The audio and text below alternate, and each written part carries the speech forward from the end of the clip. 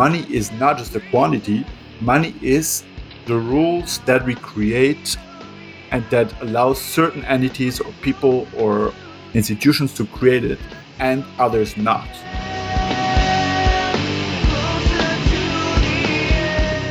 The New Deal gave a select group of people rights. At the same time, it undermined moral economy. So it gave them rights without the knowledge and the practices that are necessary to defend them, without the institutional understanding that chartalists or chartalist thought had given them in the past.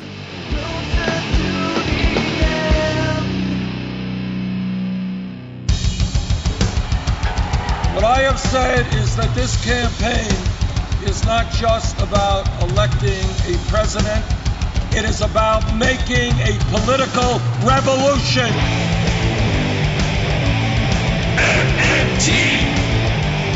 Taking money from our children and borrowing from China. People are dying.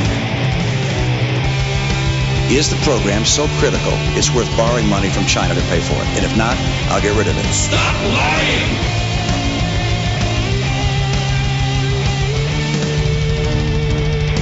I want the truth!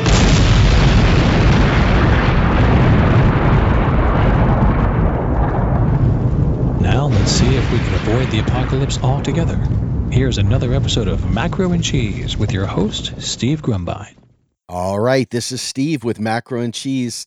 I'm going to take a trip into what we're going to call moral economies of money. This is a great book. I did have the opportunity to read it this week by none other than Jakob Feinig, who is a historical sociologist who writes about the connections between justice, democracy, and monetary design. He teaches at the State University of New York in Binghamton. And with that, welcome to the show, Jakob. Thank you so much for joining me today. Thanks so much for having me, and thanks for reading my book. It was a pleasure. So I think that everybody wonders what they'll be when they grow up, and I did not end up being what I thought I would be when I grew up. But when I was young, I fancied myself being a history teacher in high school or something to that effect. And so I've always found myself interested in documentaries and history, especially history that uncovers some important facts. And having been a part of this modern money movement for the last decade, some of the things that we think we know just ain't so. And the more you dig into the history and the more you understand the way decisions were made previously and some of the things that maybe work well in a different era and then something changed and what changed and how did it impact society and why are we where we are today? I think you really made a lot of great points in this book that tie all that together. So for me and my need for that historical perspective, this was just so deep and rich. I probably will read this 3 or 4 more times just so I could take some of these great stories that you tell in there and some of the great aha moments and incorporate them into the things that I talk about frequently, because I think this book is incredibly important. I'm just grateful that you wrote this. I don't think anybody's quite captured the things that you discuss in here as succinctly and also with depth. So let me ask you, what was it that prompted you to write this book? So I grew up in Europe, in Euroland, in Austria to be more specific. And just as I was awakening from my monetary slumber, like so many people, in my mid-20s approximately when I was a student, the changeover to the euro happened. And so I was learning about the possibilities of monetary systems. There was at the same time this huge event that changed pretty much everything, right? And then I was shocked to see that there was so little debate and also so little knowledge among the people that I thought were politically interested, politically savvy, etc. So I wanted to understand how that's even possible, that there is this huge change that impacts so many people's lives and limits what governments can do in so many ways, and almost no one really seems to be getting it. Then I started doing a PhD and I wanted to research that, and I wanted to understand how everyday people understand that, or if they have any kind of take on that. And that led to nowhere because most people had very little to say. So I started looking at historical cases And I also moved to the US. I started doing my PhD. And the US, it turns out, is a really, really interesting case. So I spent a decade researching, writing, and publishing about British colonial and US monetary history, and looking at what people knew about money pretty much since the early 18th century to today. So it's this whole range. I moved basically from trying to understand the euro to 18th century America. What an incredibly expansive topic. Just the euro alone is a case study in what not to do, it seems like. But yes, in the US, people aren't doing much better here either, if at all. And some of the insights that the base case for modern monetary theory makes about currency being a public utility and being a creature of law and the credit relationships that it puts forward and understanding the hierarchies of money and the role of taxation. Those are basic things. And we take some of it for granted after we've read some of the literature. But some of the things that you brought out, I feel were particularly interesting. This concept of monetary silencing, I think, are what we're suffering through today in many cases. If you talk to an average person about what they think money is or where they think the dollar comes from, I imagine if you get two people to say the same thing, it would be a miraculous thing. Because outside of the MMT community, there's so few that really understand the money creation story as it is today. But going way back, 1600s in colonial US and the British colonial territories as your starting point, take us through a little bit of the book and help me understand what you were trying to get at with this. Start in the beginning, talking about settler democracy. Right. So maybe I can frame that to connect it to what you just said. Even though MMT is new, chartalism as a political force is not new. And even though two people rarely agree on what money is, chartalism as a political force was strong, and very large groups agreed on what money is and agreed on the fact that they have to design it together to make it work for them. So MMT is new, but chartalism as a political force is not. And in fact, this might seem surprising or counterintuitive, but the surprising thing is really that MMT has been absent for so long because it emerges and disappears periodically. So when I talk about 18th century settler democracy, I call it settler democracy, not just democracy, because it was a very, very limited form of democracy. So not everyone could vote, of course. It was European men with some property. So this is not an ideal or exceptional situation in almost any respect, but it's an interesting situation because the people who could vote were directly connected to the mechanisms that created money. So there was no separation of fiscal and monetary policy. For instance, in 18th century Massachusetts, everything went straight via the legislature. And the legislative process, the process of making laws, was much closer to, let's say, the everyday life of people, I would say, because in towns, those settlers would elect a representative, send them to the general court, which was the lawmaking body, and they could even recall him if they didn't do what they wanted. So they instructed him on how to vote, and they could recall him if they didn't vote the way they wanted to. So there was a strong knowledge, and those people brought back knowledge about how money is made. So it's kind of like an interesting moment and an interesting situation that can tell us that if people are involved in various ways, then they also come to understand money in different ways. The hierarchy of money that many of the great papers at Levy Institute and other scholars within this movement have written or have referred to talked extensively about stamps and money nests. And you go through that. And I found it fascinating to see how many competing currencies were floating through this period you addressed, especially in the beginning, and almost a universal currency of wampum, or at least a low-level currency of wampum that was used.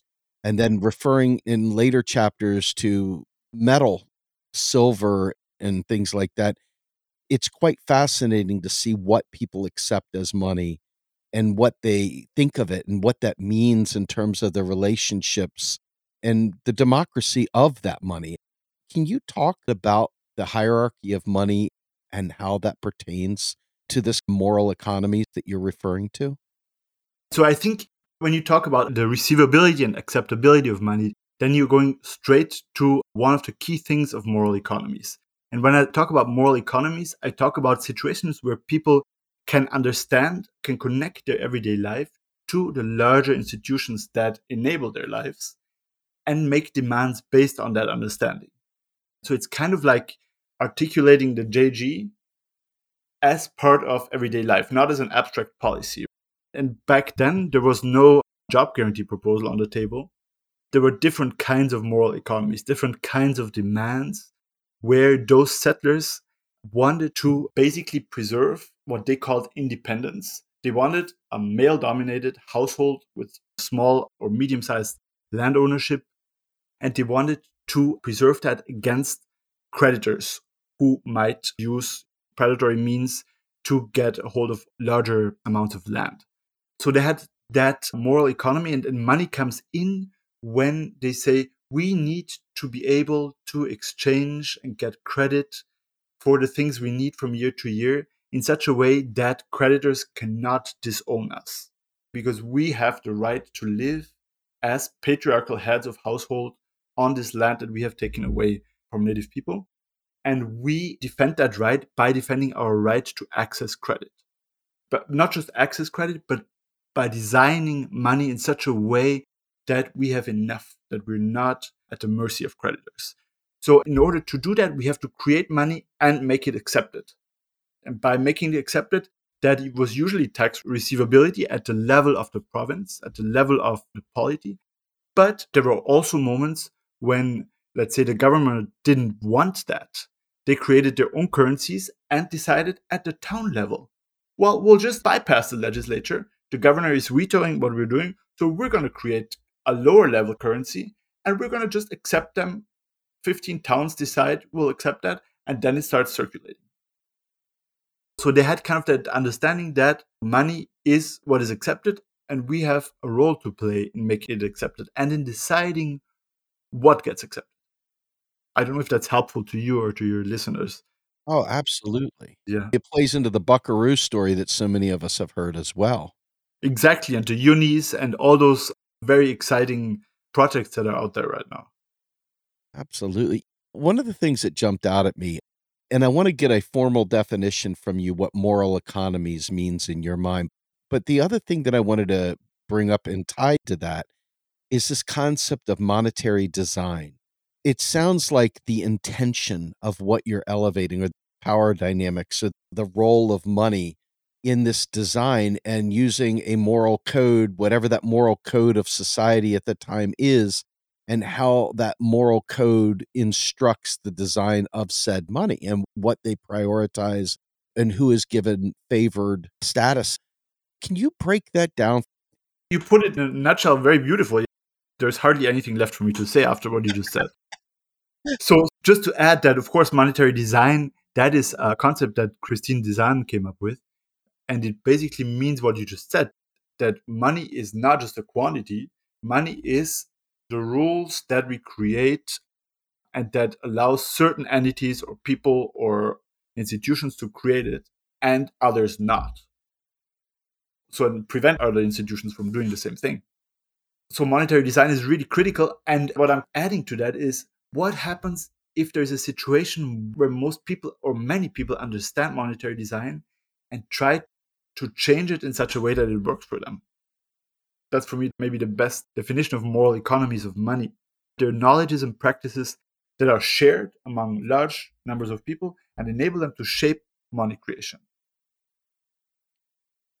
When we look at the modern incarnation that we're experiencing today, and you do touch on this later in the book, we have a federal system. We have a nationalized currency issuing federal government. And we have states that are currency users. They're not in a position to impact this monetary design, so to speak. And that wasn't always the case. There were state and colonial currencies abounding that had more of a local democratic flair. But the current setup came to be as a result of trying to address various moral economies. So many of the things that we take for granted in our economy today, they're just rules, but they're representatives of the moral economy as it was established. Those rules that govern money creation and the way money is distributed, those are all man-made rules that we can change depending upon the morals of society, depending upon their power and their ability to impact that. Any one of them can be changed at some level. Is that a fair statement? I think that's absolutely fair. And I think that's very critical because when we look at history, sometimes we think, oh, well, the one thing that really connects the past and the present and never changes is money. But actually, that's the one thing that maybe changes the most and changes it constantly. It's just that most people, like me before I became monetarily aware, live in a kind of monetary sleepwalk. Or it's not just that we tend to live in this monetary sleepwalk, it's also that the current institutions encourage us to do that. Financial literacy. Oh, that's about managing your finances. It's about making sure there's enough money coming out of the ATM if you still use physical cash, or it's about making sure you have enough for retirement, etc. But no one actually, or very few people impel us, or very few books impel us to think about money as a collective good, as something that is changeable. It's like the only safety is if I as an individual try to make as much as I can, then I'll be safe. But it's not, well, there's another way of being safe and of making a good life, which is trying to understand and organize it in such a way that people can take care of each other and people can take care of themselves. So in all the knowledges that are out there, what we learn in schools, the barter myth, what people say about financial literacy, all those things are all on the individual level. So there's a whole set of knowledge and institutions that creates that kind of mindset. You're coming from a heterodox perspective that involves a certain level of intersectionality. And given your background, clearly you fit well into that interdisciplinary view of money. And I often talk about how the discussions of money, the scarcity of money, now that I'm thinking of this term moral economy, the lack of moral economy that we experience today is evident. And I know folks like Scott Ferguson and the Money on the Left crew do so much work about the aesthetic and understanding literature and media.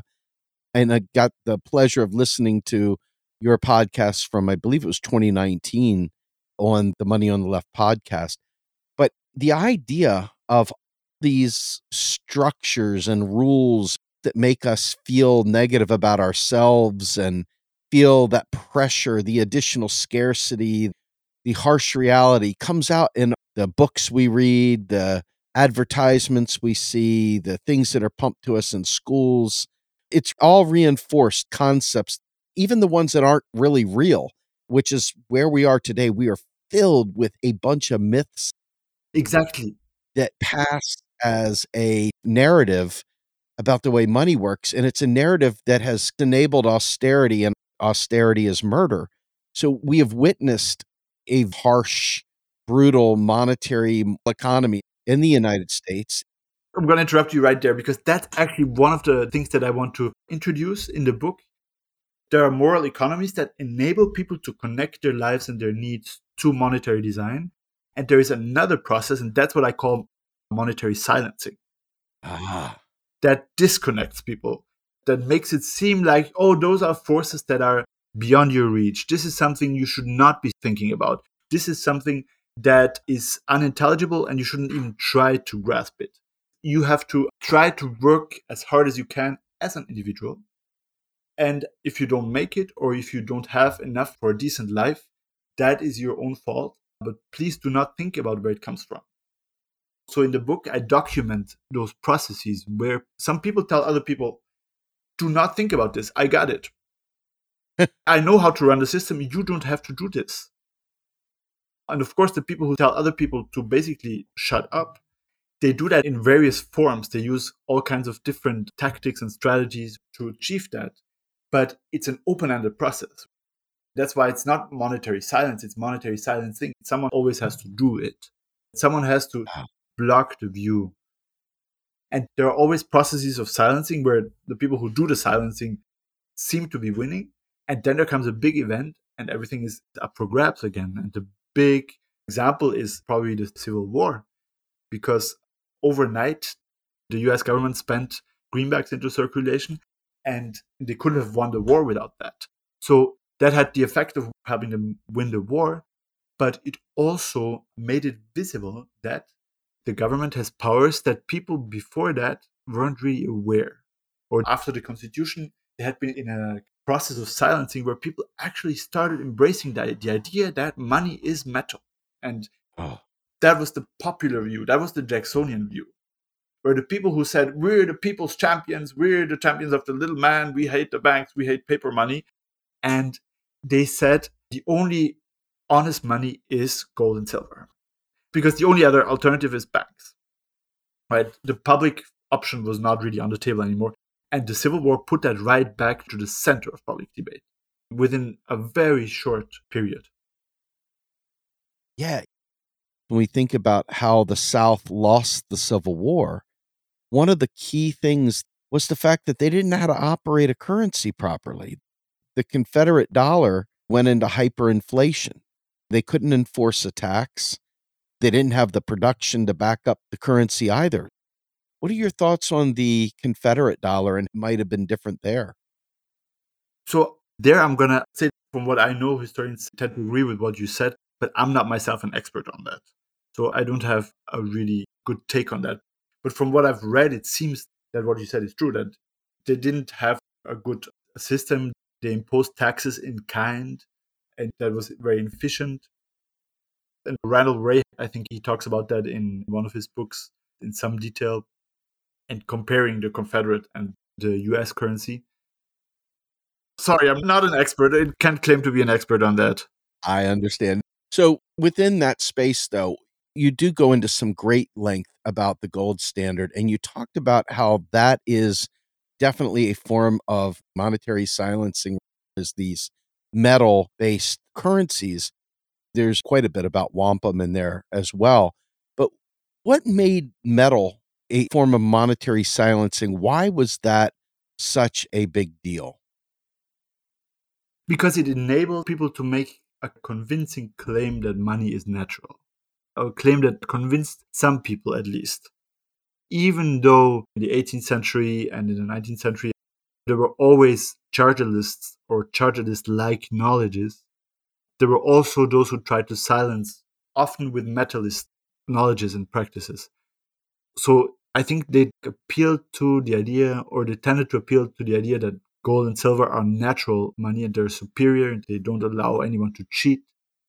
So that was from the get-go, from the 18th century onward, that was always a part of silencing knowledge. Kind of like Bitcoin is today. Right on, yes.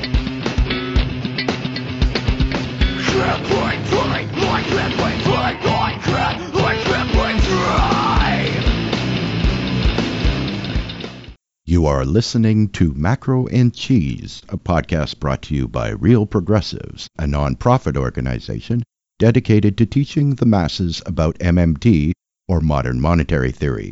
Please help our efforts and become a monthly donor at PayPal or Patreon. Like and follow our pages on Facebook and YouTube, and follow us on Periscope, Twitter, Twitch, Rockfin, and Instagram.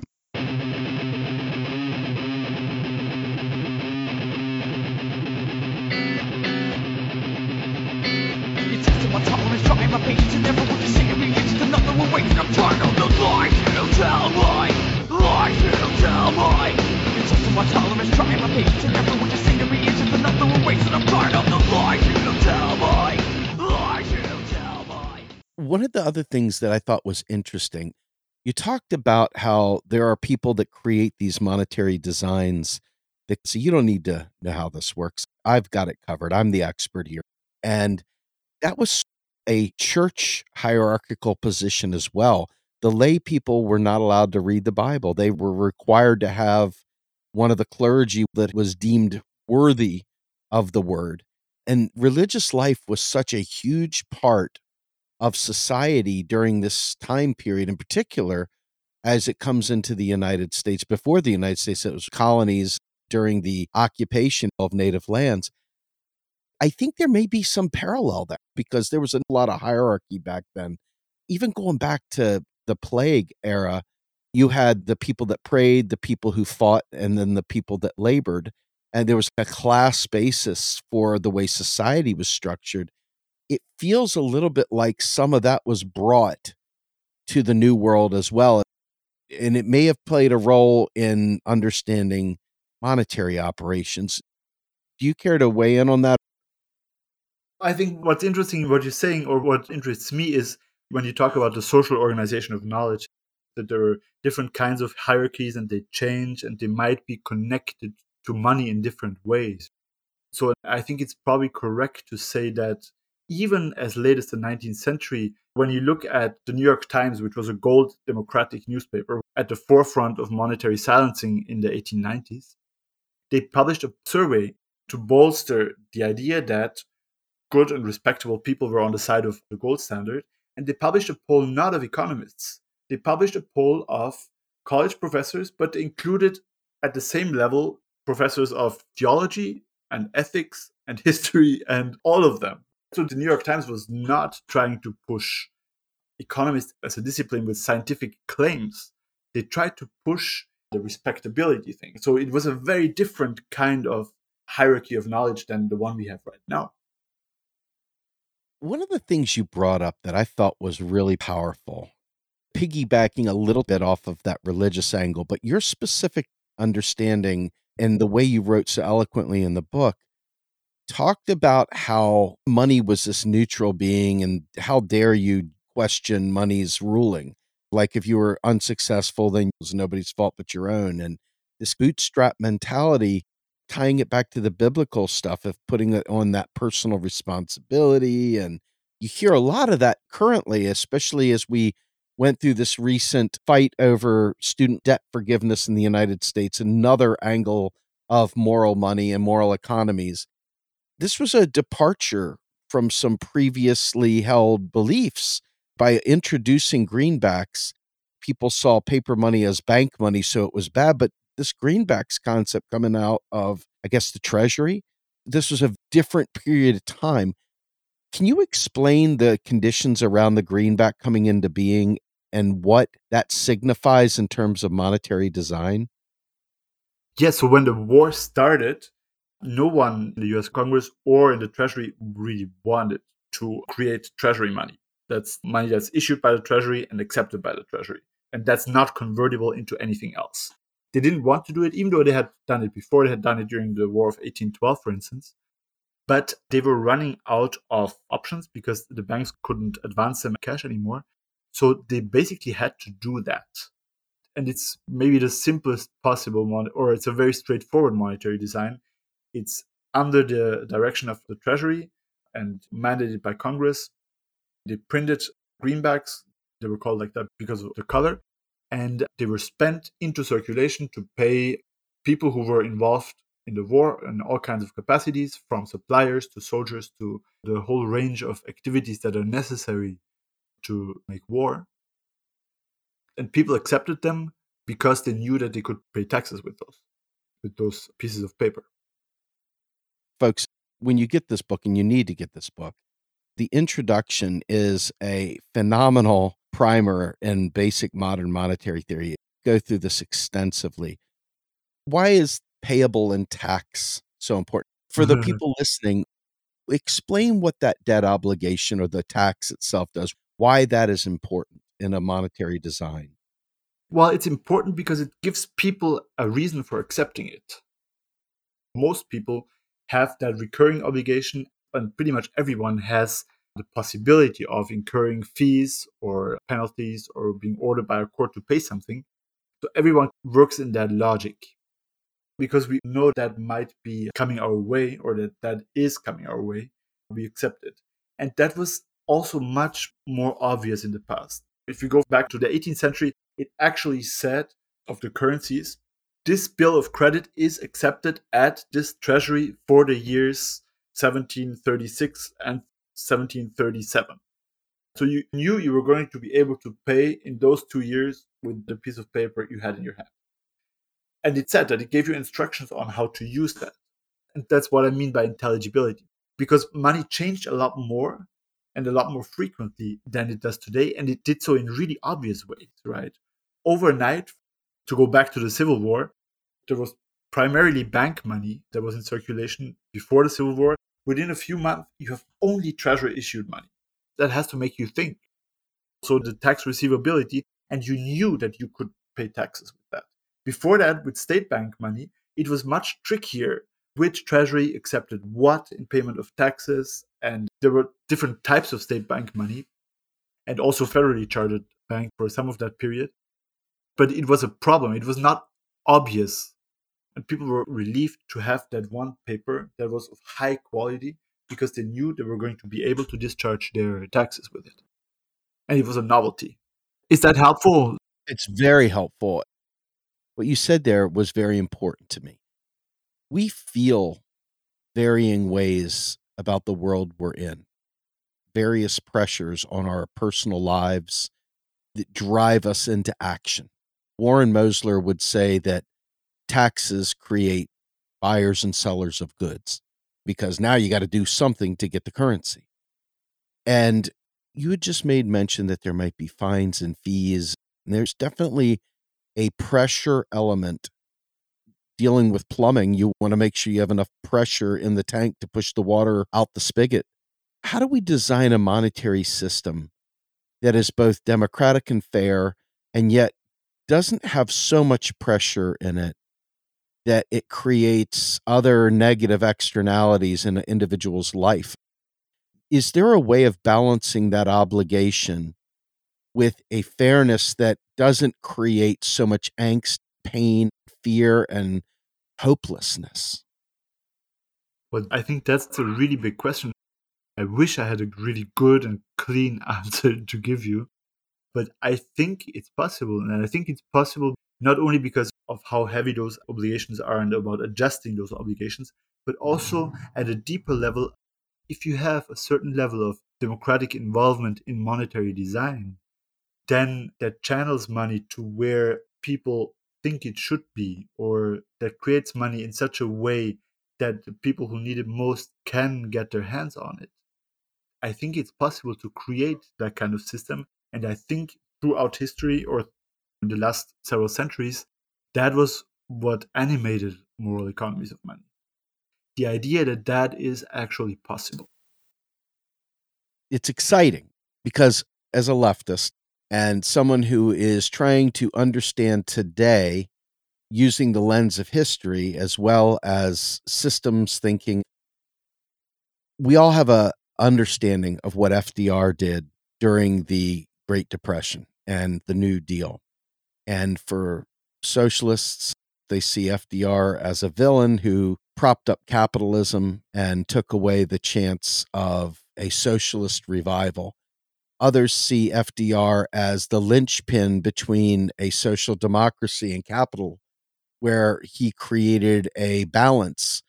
But you go on in the book and discuss how FDR leveraged the scarcity narrative, the false narrative of money, that the government was like a household.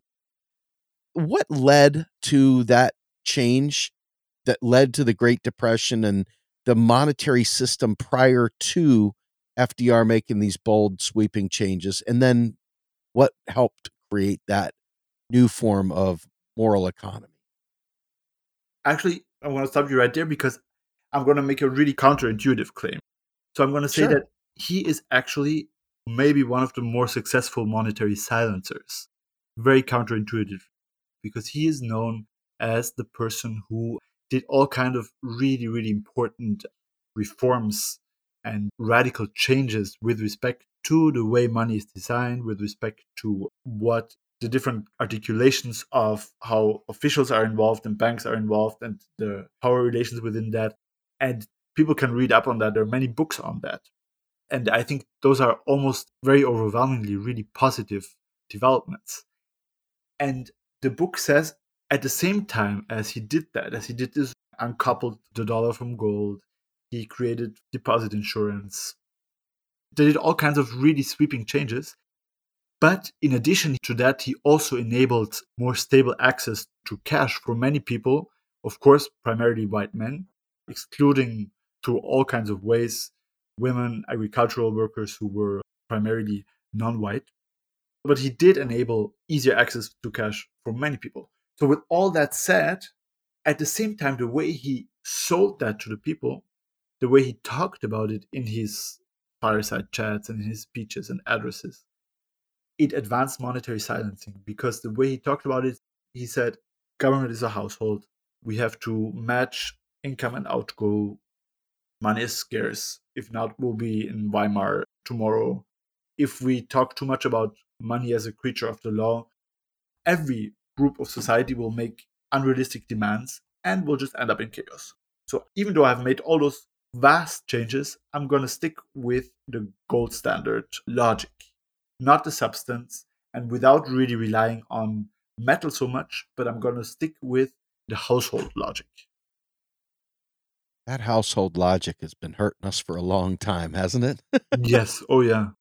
On and off for a long time, on and off. But because he is this hero to so many people, and I think rightly so in some respects, that's what made him such a successful proponent of monetary silencing. It's relatively easy to question, let's say, Andrew Jackson or the gold bugs of the 1890s. It's a very different story when it comes to FDR. I know there's a lot of people out there that are trying to strip away the insights of Karl Marx and Engels and other thinkers within the socialist sphere. Some of their conclusions were wrong. You can see Marx did not really understand state currency, fiat money, or at least it wasn't a part of his writings per se. I guess my question to you is, there's no one in history that can't be critiqued. Every one of them had their failings. But in particular, though, it seems like we have a lot of people currently that are trying to get us back to FDR, the golden chalice of modern economies, and it would be the greatest thing ever. But as we are fighting as activists, and in your case as academics and journalists and writers, it appears that many of us are trying to say, we need not monetary silencing, we need real open discussion. We need a democratic understanding of the commons and putting money in its proper place as a public utility, with even many in our own movement pushing for a return to FDR-like policies and what that moral economy looked like. What do you think we could do differently than what FDR did, that we could maybe improve upon as we look to the design of money in the future? Well, I think this FDR nostalgia is very tempting to many people. And I think the way I would think about that is that he wanted to give a select group of people rights that they didn't have before. And maybe he personally would have wanted to give it to more people, but the New Deal gave a select group of people rights. At the same time, it undermined moral economy. So it gave them rights without the knowledge and the practices that are necessary to defend them, without the institutional understanding that chartalists or chartalist thought had given them in the past. There's a huge tension, and people like Aziz Rana talk about that in his book, The Two Faces of American Liberty. And my story is kind of a version of that. So rights without the knowledge and the practices to defend them are very limited. They're limited, one, because then when the Austerians come, you don't have the knowledge necessary to push back. And also, but maybe as importantly, or maybe even more importantly, if you don't understand how rights come about as part of an institutional process, then the process of becoming more inclusive is also different. Because it's not just about giving rights, it's about how do you think about monetary design? How do you think about moral economies? Whose experiences do those moral economies channel? So it's no longer this savior figure parting out rights, but it's collective moral economies that stabilize access to, let's say, cash and jobs and stuff like that. And so, of course, for me, the federal job guarantee, yes, you can say it goes back to FDR. Yes, you could say it's a New Deal. But also, if there is a job guarantee accompanied by a moral economy of money, by that institutional understanding, then it's going to be a lot harder to undermine that. And it's going to be a lot harder to make it exclusionary and to justify making it exclusionary. We don't have any energy in the United States. The Biden administration, during the transition period where Bernie Sanders' team and Biden's team got together, Stephanie Kelton was part of that, Sarah Nelson, Derek Hamilton was part of that were trying to impact the Biden administration. And across the board, these broad-based FDR-style policies were rejected. We have no energy in this country for a federal job guarantee. In fact, you see a lot of populist movements, sadly, pushing for the universal basic income. I believe that these are an outcome from that monetary silencing. And I believe that the austerity that we have grown used to, this extreme prejudice towards private property and private solutions, are these forms of economies that have been brought about by monetary silencing, or is this just an extreme power grab that the proletariat have no real way of fighting back against? Well, yes, I think when you contrast UBI and a job guarantee, I think the difference is, or at least the potential difference is, that the UBI isn't really connected to a logic of thinking about monetary design, about who gets to create money for what purpose and how to make that democratic. So if you flesh it out, if you translate it into widely shared moral economies, then you actually have a moral economy. Whereas UBI, that's more, in a sense, FDR style. That's, I have the right to $1,000 or $1,500 a month, but I don't really know where that comes from, what it does. So I would think that absolutely the reason why UBI is so plausible to many people and JG is easier to even teach or talk about is because we're living in a period that's marked by decades of monetary silencing. I want to ask you, having done all this work, you really sacrificed to put this book together. You missed family. You were a continent away. There was so much you poured into this effort, not only academically getting your degrees, but also in writing this work. What would you say is your big takeaway? What are the things that you learned above and beyond what you may have known prior? Going into this, what were your outcomes? Well, the first thing is that I would say that it's actually surprising that we lost journalism. That's the first thing. And the second thing is that it can come back into the center of public sphere really quickly and in very surprising ways. So my takeaway is keep doing what you're doing, because it just might pop up, as it has done several times in the past, and it might become plausible to very large numbers of people very quickly. Very good. One final thing, and this is near and dear to my heart. We have some real serious things that are happening around us that we can't escape, like the climate catastrophe.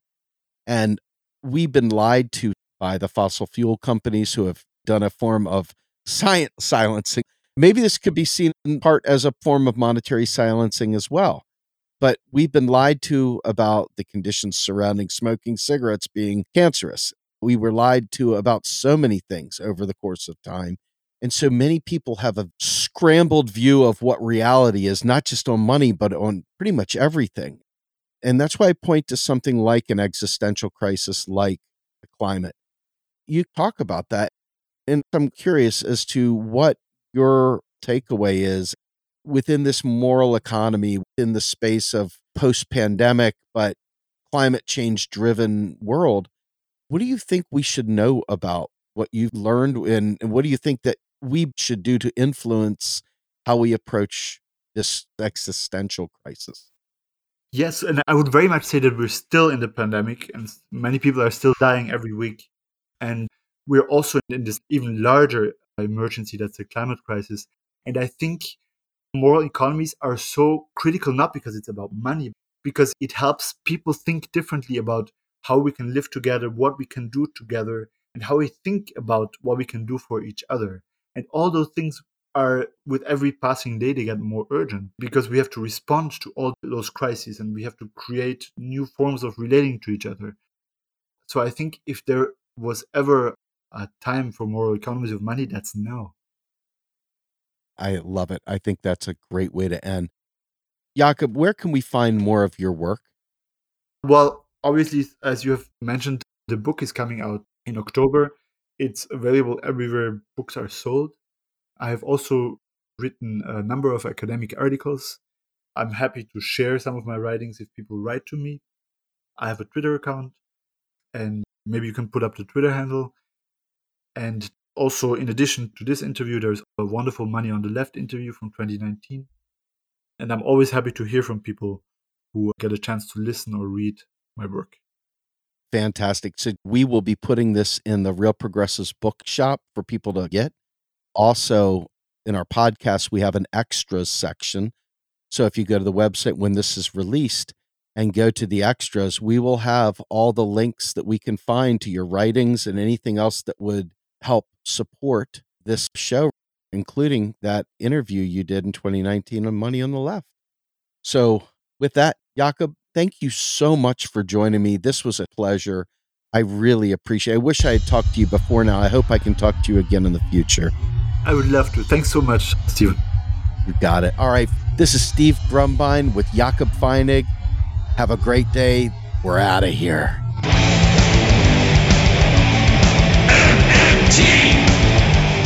Macro and Cheese is produced by Andy Kennedy.